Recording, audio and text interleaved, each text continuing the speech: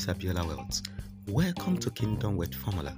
Today we continue in our teaching series caption Overcoming Wastefulness.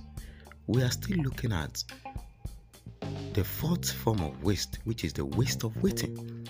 And I said that people easily lose confidence of doing business with someone who always keep them waiting. When you are in business and you are always keeping customers waiting, maybe for the product they want to buy from you or the services you want to render to them, you are telling them that you are not effective and you are not ready to continue doing business with them.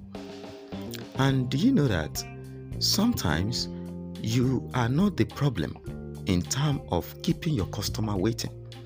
Your business can be linked to another organization who are always keeping you waiting. For example, you are dealing with product sales and you have ordered for the product, whereby you have informed the customer that would like to purchase it, that on this so the product will arrive and you will deliver it. But the people that you are buying from never deliver at the times set, and when they don't deliver, you also will not be able to meet up with your delivery dates to your customers. And these are how waste of waiting can make our customers lose confidence in doing business with us.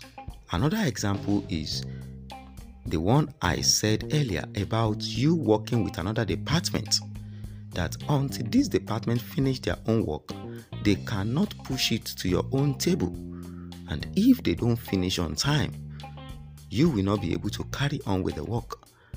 And these are unnecessary waiting, which can make us to lose valuable time and valuable resources.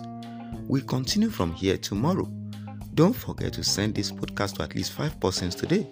God bless you. Stay connected.